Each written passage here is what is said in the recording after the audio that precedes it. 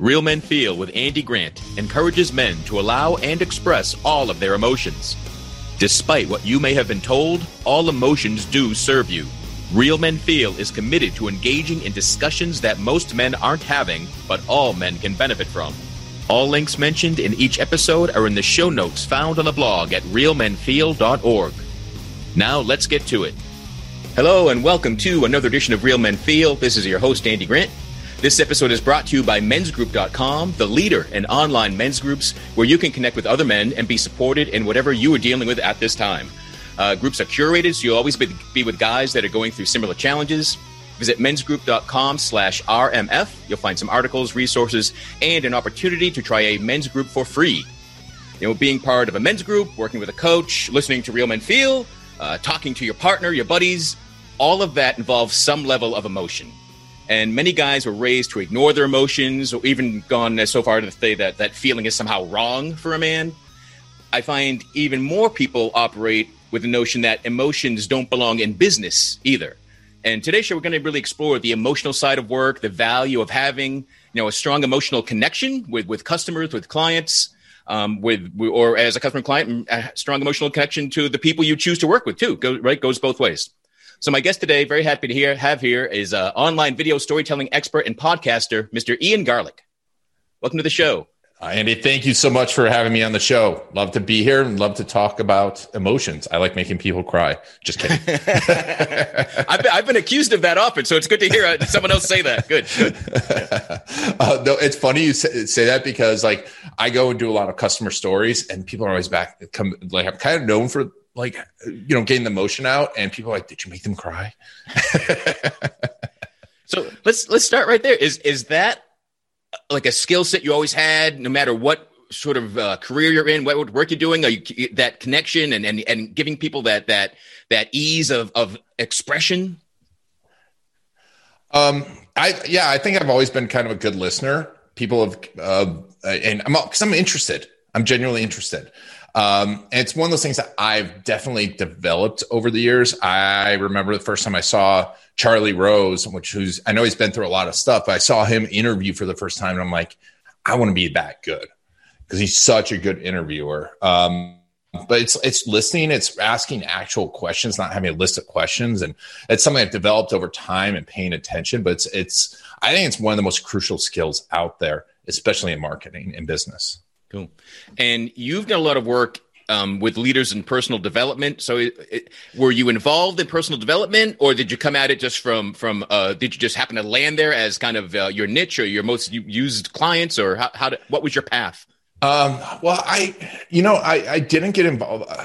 That's an interesting question. So because my father was into the personal development stuff. And so I always kind of knew of it. We'd listen to Zig Ziglar sometimes in the car when I was, he was driving me to school. So he had the tapes and I always be like, what is this? So I've always been kind of into personal development on that side. And from a learning standpoint, I've always been a big learning nut. When I was a kid, my favorite thing would be to go to the bookstore and buy some nonfiction stuff and learn something new. So I guess I've always been into personal development, and then got exposed to really into that whole world and got to know people in it. And eventually they became clients across the board on personal development side. I work a lot with services, so lawyers, doctors, dentists, helping them tell their story. But the personal development side, I'm big into my own personal development. So I think it's also led me to get to know these people, because then I kind of pick up the phone. I'm like, hey, I'd love to talk to you. And I end up working with them. Cool. So good. You mentioned all these different businesses. So how can storytelling impact a business? From a marketing standpoint, if you think about storytelling, especially because we're video storytelling, it triggers every part of the brain. People remember it. One of my favorite lines came from Roy Disney Jr. at a shareholders meeting. And, he stood up and he's like, and they were talking about branding. He's like, branding is for cattle, and this is paraphrased, but branding is for cattle. People buy stories.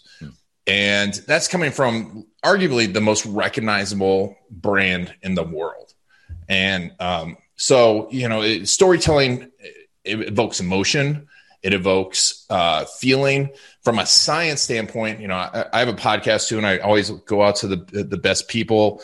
And there's this guy, Dr. Paul Zak. He's an amazing, he invented this thing called neuroeconomics, or discovered it. I don't know what you want to call it.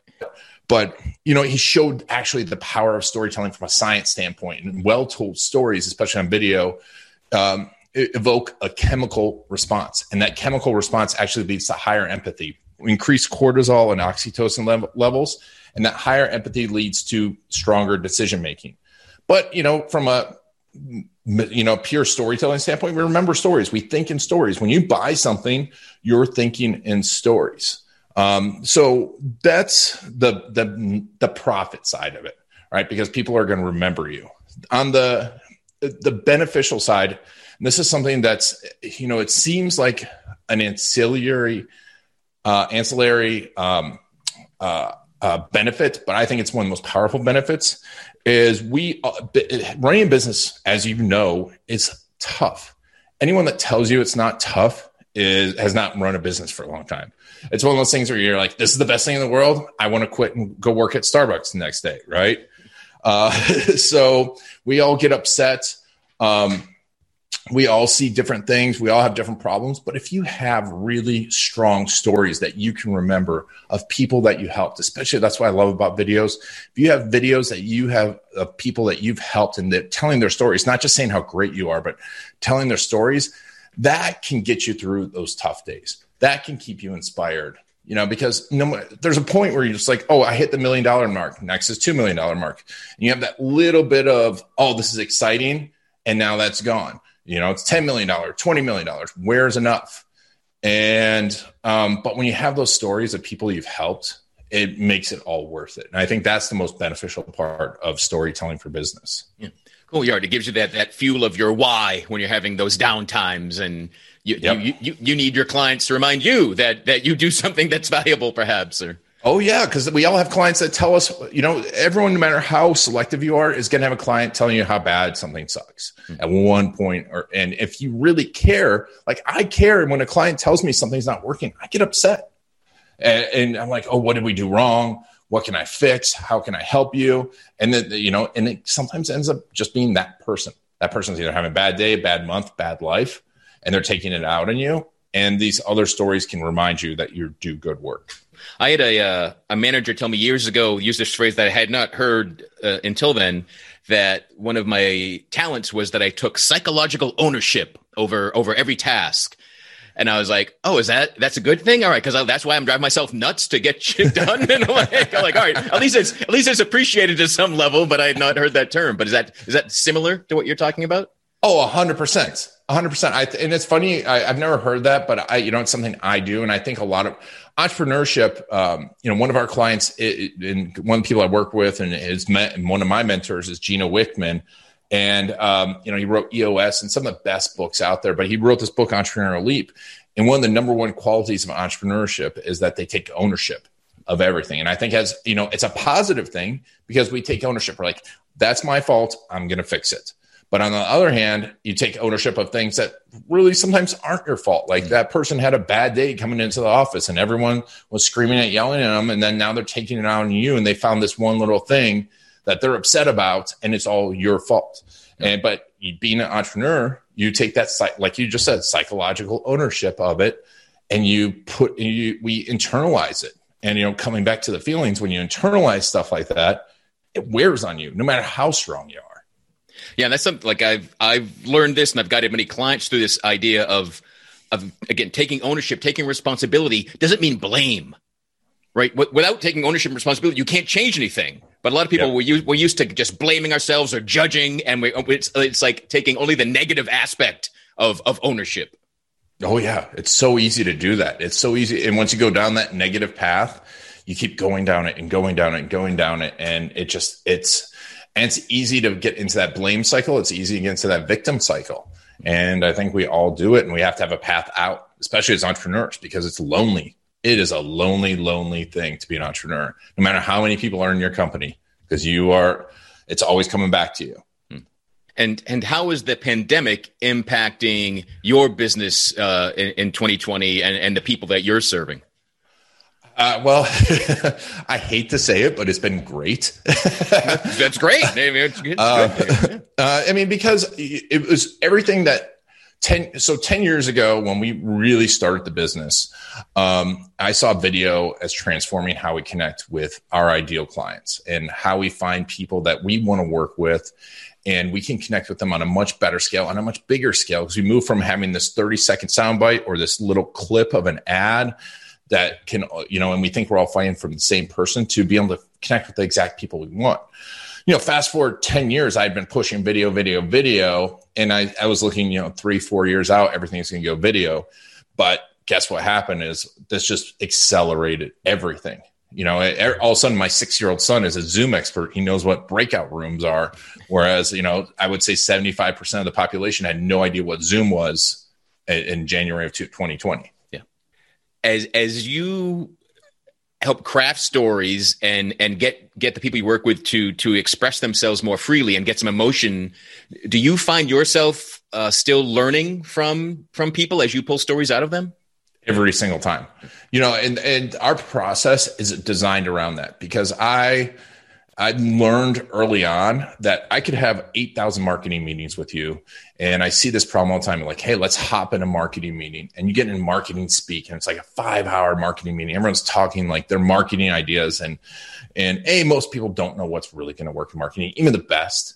The best marketers, I know the best ones, and they're like, I know maybe 40% of the time the right answer, but I know how to test it. But then I get in front of a client and interview them, and every single time there's like a bunch of stuff that they've, and we're having this conversation. There's stuff that they never, ever talked about in these marketing meetings that comes out, and great stories, and always something new. And then when you interview your customers, we all think we know what our customers want and they need, and we'll get testimonials from them. But if you spend time really interviewing your customers, having someone doing it, you are going to get the best stories. You're going to learn, like, keyword research. I had this happen with a client. We did days of keyword research. Like, literally someone was spending days on their keyword research, which is a lot of time. And, they've been in business for 15, 20 years. And then we get in front of it, and I start interviewing their clients, and like 4 or 5 keywords popped up constantly that these people start talking about that didn't show up anywhere. Mm-hmm. So from a technical standpoint, you find that, but then you also find those emotional triggers. Where did these people, where was the turning point for these people? We all think we know that stuff, but that's where you need to spend time getting those customer stories, because it always, every single time, if it's interviewed right, I find something out. Yeah, I get that. I mean, it's kind of the human side of technology. Yep. And the data, the flat data, might show what people are searching for most. But when you actually talk to someone, it's something that they don't even report as searching for it. But like that lived experience of them telling their story and being open and authentic and discovering, even better keywords or speaking their language or whatever you want to call it. Yeah. Well, we have to get past the masks, right? I forget who talks about this, but, we all put on this whole, and like, you know this, they talk about, we have this facade as business owners of strength, or this is what people want to hear. If you ask someone for a testimonial, this is what people want to hear. But if you get past that and you have to dig with the questions, you're going to find some really interesting stuff out that will transform your business, transform your life, and transform the way you feel. Anytime I'm talking to someone in business and about marketing, I always want to like, how do you define marketing? What does that even mean? That's a great question. That is an awesome question, because I think most people define it the wrong way. Most people define marketing as advertising, which is a subset of marketing. Advertising is putting an ad out there, driving traffic, getting business. To me, marketing is just portraying the value of taking an action. And that is it. Is just instilling value of action. And so, it could be a business. Right now I'm reading Jenna Fisher's book. I think it's called An Actor's Life. It's about how to be an actor. I don't want to be an actor. It's just one of those things. I like to study different stuff. And, for actors, auditioning is marketing, right? There's no transaction there, but it is marketing. It's portraying the value of working with you. And that's the big key to understand marketing. When you make that shift, it's just portraying the value of taking the next action, next step. That will transform your marketing, because you won't be trying to sell everyone. You're just trying to help them realize what the next step is and what's the value of it to them. Cool. I like that. Yeah, I see a lot of people, especially a lot of entrepreneurs, will get into something, they're passionate, they're excited about it, and the marketing might come easier, but then they think there's this hard shift into sales, and now I drop my story, I close up and I'm like, oh, now it's $9.95, click here now, and then they kind of freeze, they lose their humanity even. Is that something that you see? Oh, all the time. The second someone tries to be marketing, that happens. We're going to go for the sell. I got to go for the sell. But if you portray enough value of working with you, people want to give you, if you're an authority, they want to give you their money, right? They want to work with you. They will ask you, what's the next step? I get that all the time from our clients. And then we help our clients get that. And they're like, man, I was just, one of our clients just said to me the other day, it's like, people just, I used to have to do this whole closing procedure, and people hopped on the phone with me like, no, we watched all your videos. I'm just ready to work with you now. And it's like, how much is this going to be? And because they've portrayed so much value ahead of time that it's a logical next step. Yeah, it's really the idea of give away your best stuff, and don't be afraid of don't hold things back, and just have teasers per se, because if it's people like, wow, if I'm getting this much value from this free video per se, let's say, imagine if I, buy the program, the course, whatever else is there, is that there must be even more value. Yeah. If you can give away the entire value of working with you in 20, 30 minutes, you need to work on what you're selling. When we talked about being on the show, you had mentioned the curse of the expert. So yes. Could you define that for me?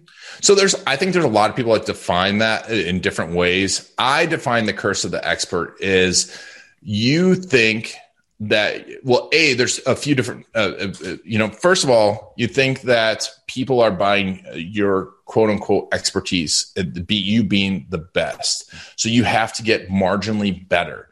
And then you try and sell that marginal betterness, right? You just learn this new coaching technique. I just learned these 3 questions that are going to transform your life. Or I just learned this new Facebook ads technique, or I just learned this new way to get ranking on YouTube. And that might get people's attention. But in the end, we need to sell the core transformation, right? And really talk to the person. A lot of times the things that we do that are the simplest, that we feel are not the expertise, are the things that people really buy. Those fundamentals that we are just really good at. But being an expert, you think people are buying your expertise, you try and sell that, and you try and market that, and you try and get complicated with it, or you try and say, I've got this degree and this degree and this degree and this degree, and no one really cares. They care about the transformation that you're going to make for them. And if you focus on that, you are going to win. But because to be an expert at something, you have to constantly improve yourself. But that's not what you need to sell. That's not what you need to market. You need to market the transformation.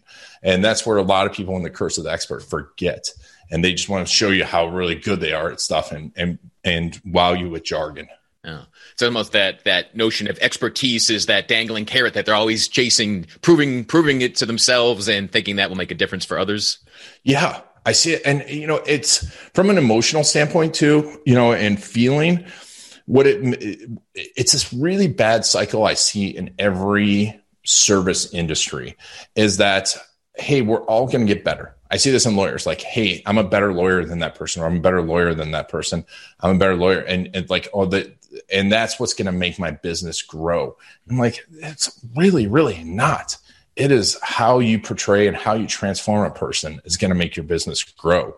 But what happens then is they get critical, like lawyers get critical of other attorneys saying, I'm a bad lawyer, or coaches say that person's a bad coach, or marketers say that person's a bad marketer. Now, if they're not doing their job, yes, they are. But if they're actually getting results for a person, it's not a bad thing. But then they'll go and comment and, make nasty comments. I see this on Facebook. I work helping coach videographers build a video business like we have. And I recently posted an ad about, helping coach them build a business, which I've helped people do. Like, I don't claim to be the best filmmaker in the world. But immediately, other filmmakers got on there and started going, well, your lighting technique is this and blah, blah, blah. I'm like, I'm not selling lighting techniques. But by doing that, when we start to say I'm an expert and you start to criticize other people, you internalize that and it prevents your growth. So, and when Michael Port, I think Michael Port was the one who told me this first time, you need to be a critic or a creator. You can't be both. Right. Yeah. Yeah. No, that's definitely my experience too. And it brings to my mind the notion of perfectionism. And that a perfectionist isn't really a perfectionist. They see what's wrong. They're an imperfectionist. They're only seeing, nope, not good enough, not good enough, not good enough. And that energy, like that doesn't help a business grow or flourish or help you be authentic and connect emotionally to your potential clients and customers either. Oh, 100%. I mean, I don't know. Let me get, if I get a t-shirt in here for you. I mean, I'm wearing it, but this is our company slogan, and it's version done is better than version none. Oh, yeah. And that's exactly it. I mean, we didn't prep this ahead of time, folks, but it's true. It's because that perfectionism, that I'm not a good enough expert. I've seen that stop so many businesses. Yeah. Like, I've got to learn this one more thing to help people. And the whole thing is just being marginally better than the person you're helping will help them, because you can help, and it actually helps them more. But being too far ahead of them, if someone's starting a business right now, and you have no experience in business, you going to work with Gary Vaynerchuk as your entrepreneur coach probably would be the worst thing possible for you, because he's so far past you. He's not going to be able to help you. Right. So, it's an important thing to realize, is that, that perfectionism is killing you. Yeah. Or it's like if you're trying to build a website to launch your business and you're investigating getting meetings with venture capitalists, that's just such a farther leap. You're not there. And that if you have that meeting, it'd probably be all over your head, and they'd laugh you out and you'd feel down and probably wouldn't finish your website. 100%. 100%. Yeah. I see so many people waste. My two pet peeves is wasting time on website design and logos. Yeah. It's like, get it out there. You can change your logo 1,000 times. No one's ever going to remember. Right. Yeah. Especially, I mean, it's been true since the birth of the web, but no website is done. There's always going to be, and ideally, your logo doesn't change as often as your website content might, or the design and layout. But yeah, it doesn't matter. Yeah. You might get comments, oh, I like that logo, and then they don't buy from you, or they didn't even know you had a logo. Let's do business. Right. Yeah. Exactly. It's the story behind that logo. And it comes back to the whole branding thing. People buy stories. It's the stories that, when people go to Disney World, they're not buying. They associate the Mickey Mouse ears with the story of their youth and the youth that they're going to impart on their children. That's what that is. And it's connected to that. It's not because it's three perfect circles. Seeing things that people put their time and energy in that doesn't work, is there one kind of buzzy marketing activity that everyone is flocking to right now that you just see as, not the best use of time? I mean, I think most marketing activities are a decent use of time. I think almost everyone falls too far into lead generation and not enough time into customer nurturing and existing customer nurture and spending time with that. And I see people saying, oh, I want to make, like, from a video standpoint, I want to make these big, beautiful, epic videos. And I'm like, but it provides, you can make, I've seen so many beautiful videos that I'm like 7 minutes in and I'm like, I have no idea what's happening here. And 7 minutes on the internet is an eternity. An eternity. I dare you to watch, anything that doesn't have cats or pretty women in it for more than 7 minutes on your YouTube. And, that's the thing I see happen the most is now with video, everyone's flocking to video, but they're not putting value into it. I think that's one of the big ones. I think that TikTok has its place, and I think it is a place for people to be, and it's a trend, and you should do trends. I think people are killing LinkedIn right now, like not killing it with LinkedIn, killing LinkedIn with,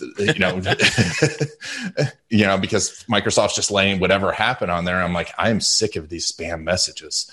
But it just comes back to that whole providing value thing. If you're providing value, you're going to win. Can there be value without emotion, or just the emotion makes the value seem even stronger? No, there can't be. Emotion, 100% cannot be value without emotion. Okay. There is always if you say there's value, if someone says there's value without emotion, they haven't dug deep enough. There's always like no one really wants a big pile of money. They've associated that pile of money with some emotion out there. No one cares if their business is $100 million. And they've associated that with an emotion. That at $100 million, I'm gonna have some sense of self-worth, or Johnny on the from sixth grade is gonna see me and be jealous, right? Like some of the big names out there, they're just being driven by that emotion. What does work well if it's not quite LinkedIn and TikTok's good to be, but like if there's a new online entrepreneur, how can they best make use of story? So, the number one thing is go help someone and get their story. And, if you do that, if you develop enough customer stories, enough client stories, you will win. And if you understand your customer story and how those stories associate it. So if you can imagine, this is a tough thing. I don't know why people have it, but we do this thing called a storyboard blueprint. We work through a customer's journey, but from their point of view, not like, here's my funnel, blah, blah, blah. They're going to opt in. They're going to get these emails. That's not their journey. That's your journey. So if you can understand their scenes and their storyboard and be able to put yourself inside of there and go, what is going on in their life right now? What is the story that they need to hear? And you develop that whole collection of stories, then you will win. So if whatever you're selling, what is the point that they are looking for that transformation, that little bit of transformation? If you're selling hand soap, what is that transformation that hand soap is going to give them? And where is that transformation happening? Is it when they're out on a date and their date smells their hands and now it's like, ooh, your hands smell COVID free? I don't know. But, it's understanding those moments and then understanding what's leading up to those moments and where that person is. Because then when you know that person, if you really know that person, you can then go, okay, what's around them right now? Like right now I have 2 desktop computers. I have my cell phone, but I'm not looking at my cell phone. What's happening at that moment? What's happening right after that moment? What are the devices they're using? What do I need to tell them? Now that's what's working. From a technical standpoint, YouTube. YouTube's not going away. YouTube is going to become the next TV. It already has. I go to so many people's houses. The kids are watching YouTube on the TV. It's owned by Google, and it's the second most used search engine. It is still the biggest opportunity out there. And would someone best utilize YouTube just by making lots of content? Should there be a strategy behind it? Or is it just throw everything at the wall and see what connects to people? Once again, provide value, especially if you get very, very pointed in that value. Because if you want to become an YouTube influencer, that's a different strategy than if you want to drive business for your business using YouTube.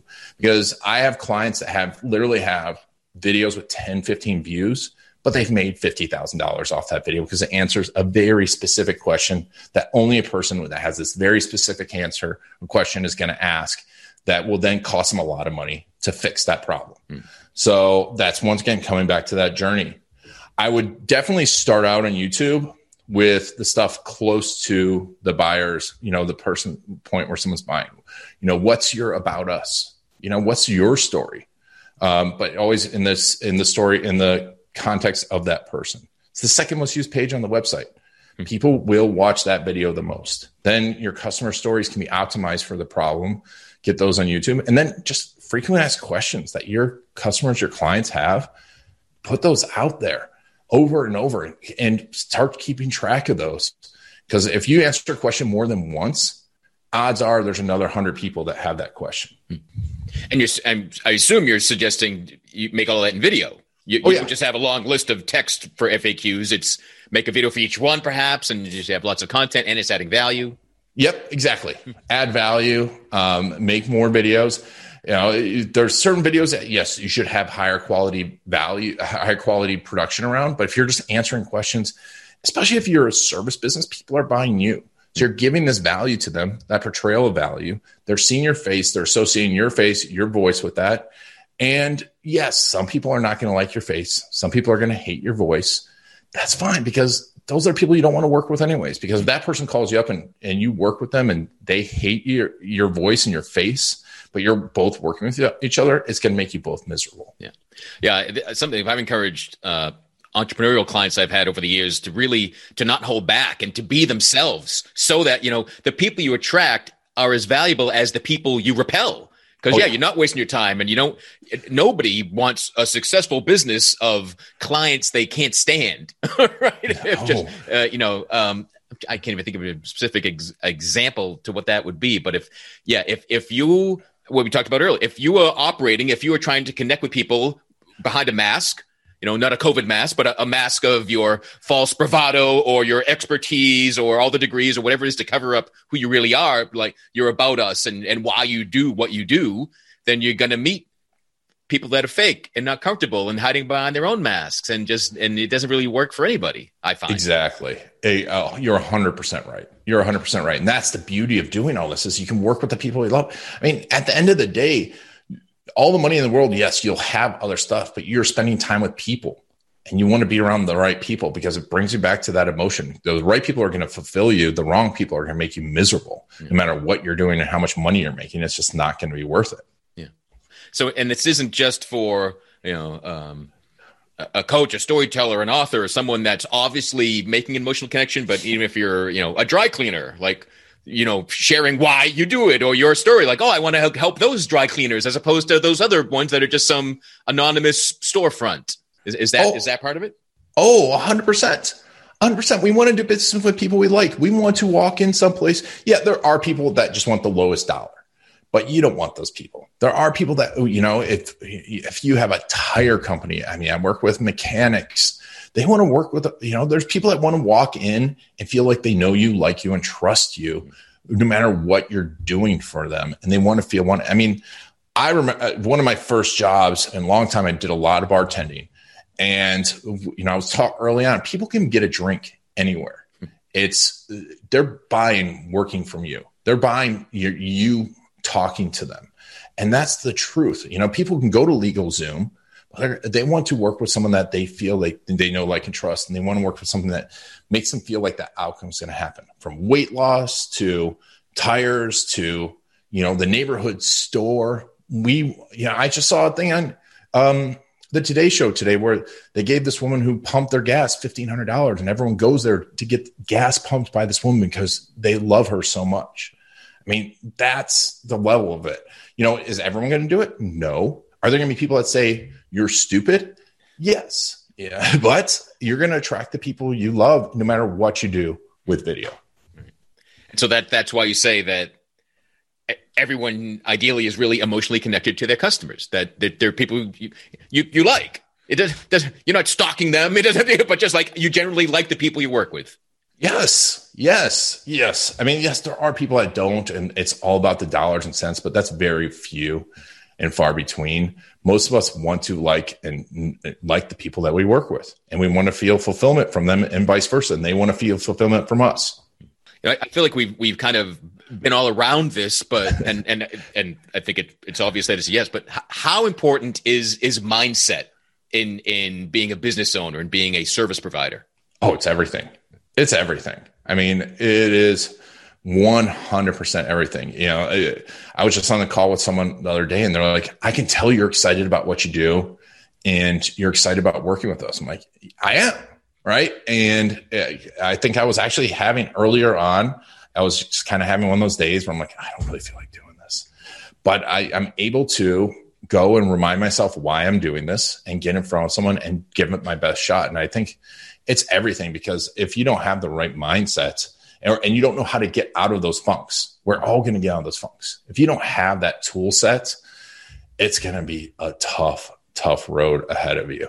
Once again, coming back to that whole Jenna Fisher thing, just because just by the way, she was Pam in The Office, but she was talking about how she dealt with rejection by going and volunteering at animal shelter. It's that tool of mindset.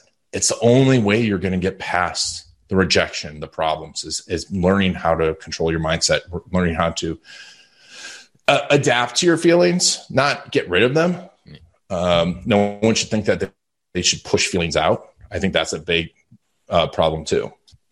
Yeah. Like ideally, every feeling, even a negative feeling of, you feeling some loss or you're rejected, you lost a deal, whatever it is, feeling it lets it pass through much quicker than finding it, denying it. And, I find that being willing to feel disappointment keeps me from really judging extra harshly and just pummeling myself. Just, oh, yep, that sucked. Ugh. All right. Well, ideally and it can pass that quick when you let it. Yeah. But instead of going, oh, well, that sucked because I suck, because I'm wasting my time. I can't help people. Why am I even doing this? I don't know what I'm doing. This is stupid. I've wasted all this time. You can go pile and pile and pile. And you can feel worse by kind of resisting feeling, a little bad to begin with. Yep. Yeah. We're going to all feel bad. That's life. That's part of life. I think, you have to acknowledge the bad feelings. You can't resist them. And, the people that say I'm happy all the time, they're lying. No one's happy all the time unless you're on some massive drugs. Mm-hmm. And even then, eventually there's some, you're coming down at some point. Yeah. You're perfectly right. It's acknowledging it and then letting it happen and letting it wash over you. Is there an aspect of your business right now that you really like the most? What stands out, like get you, even if you like every day, like, oh, good, it's this type of day? I don't know. Yeah. I mean, right now, I love coaching and teaching people. It's one of my favorite things, seeing that aha moment. I love helping people out and helping them pass to the next level, especially when coaching people on how to get their videos out there and how to get their story out there. And when it starts to work for them, they're like, oh my God, this really works. That's my favorite thing. But also I love the tech side of it and love to learn the latest and really improve those systems. So, right now I love customer stories. I always love working with a business and learning their customer stories because it's always amazing to see how people are helping people. Tell me a bit about your podcast, the Garlic Marketing Show. Oh, I've been doing it for almost 4 years now. 300 episodes. We've had, I talked about Gary Vee. We've had Gary Vaynerchuk on, Michael Port, a lot of people I talked about. We focus on marketing tactics that are really working right now, some mindset stuff, but really what's working right now in marketing. So, and genuine experts teaching genuine things that are working. Cool. So since you mentioned what's working right now, is this idea of emotional connection, is this something that's only working right now, or is this a truth of humanity? Oh, you're right. I mean, truth of humanity, 100%. Okay. You read any marketing book, you get Ogilvy, the giants of marketing, and they talk about that emotional key, that resonance, because if you need to spend that time learning your customer and learning how to evoke those emotions, whatever they are. Once you do that, you will win over and over. Cool. Awesome. So I know you have a lot of different separate businesses, it seems. So what's the best way to learn about you and what you're up to? Sure. We have the agency side, Authentic Web. If you follow us on Story Cruise, you go to Facebook page, Story Cruise, or you go to cruisetube.com. That's our YouTube channel. I'm always trying to get people on our YouTube channel. We got tons of, if you're a videographer, you can learn about how to become a better videographer, run your business. If you are a business looking to build, learn, tell your customer stories, how to do an About Us video, you can learn stuff there. And from there, it opens the gates to everything else. Cool. We'll have links to all that stuff at realmenfeel.org, and we'll have links to some of the books mentioned.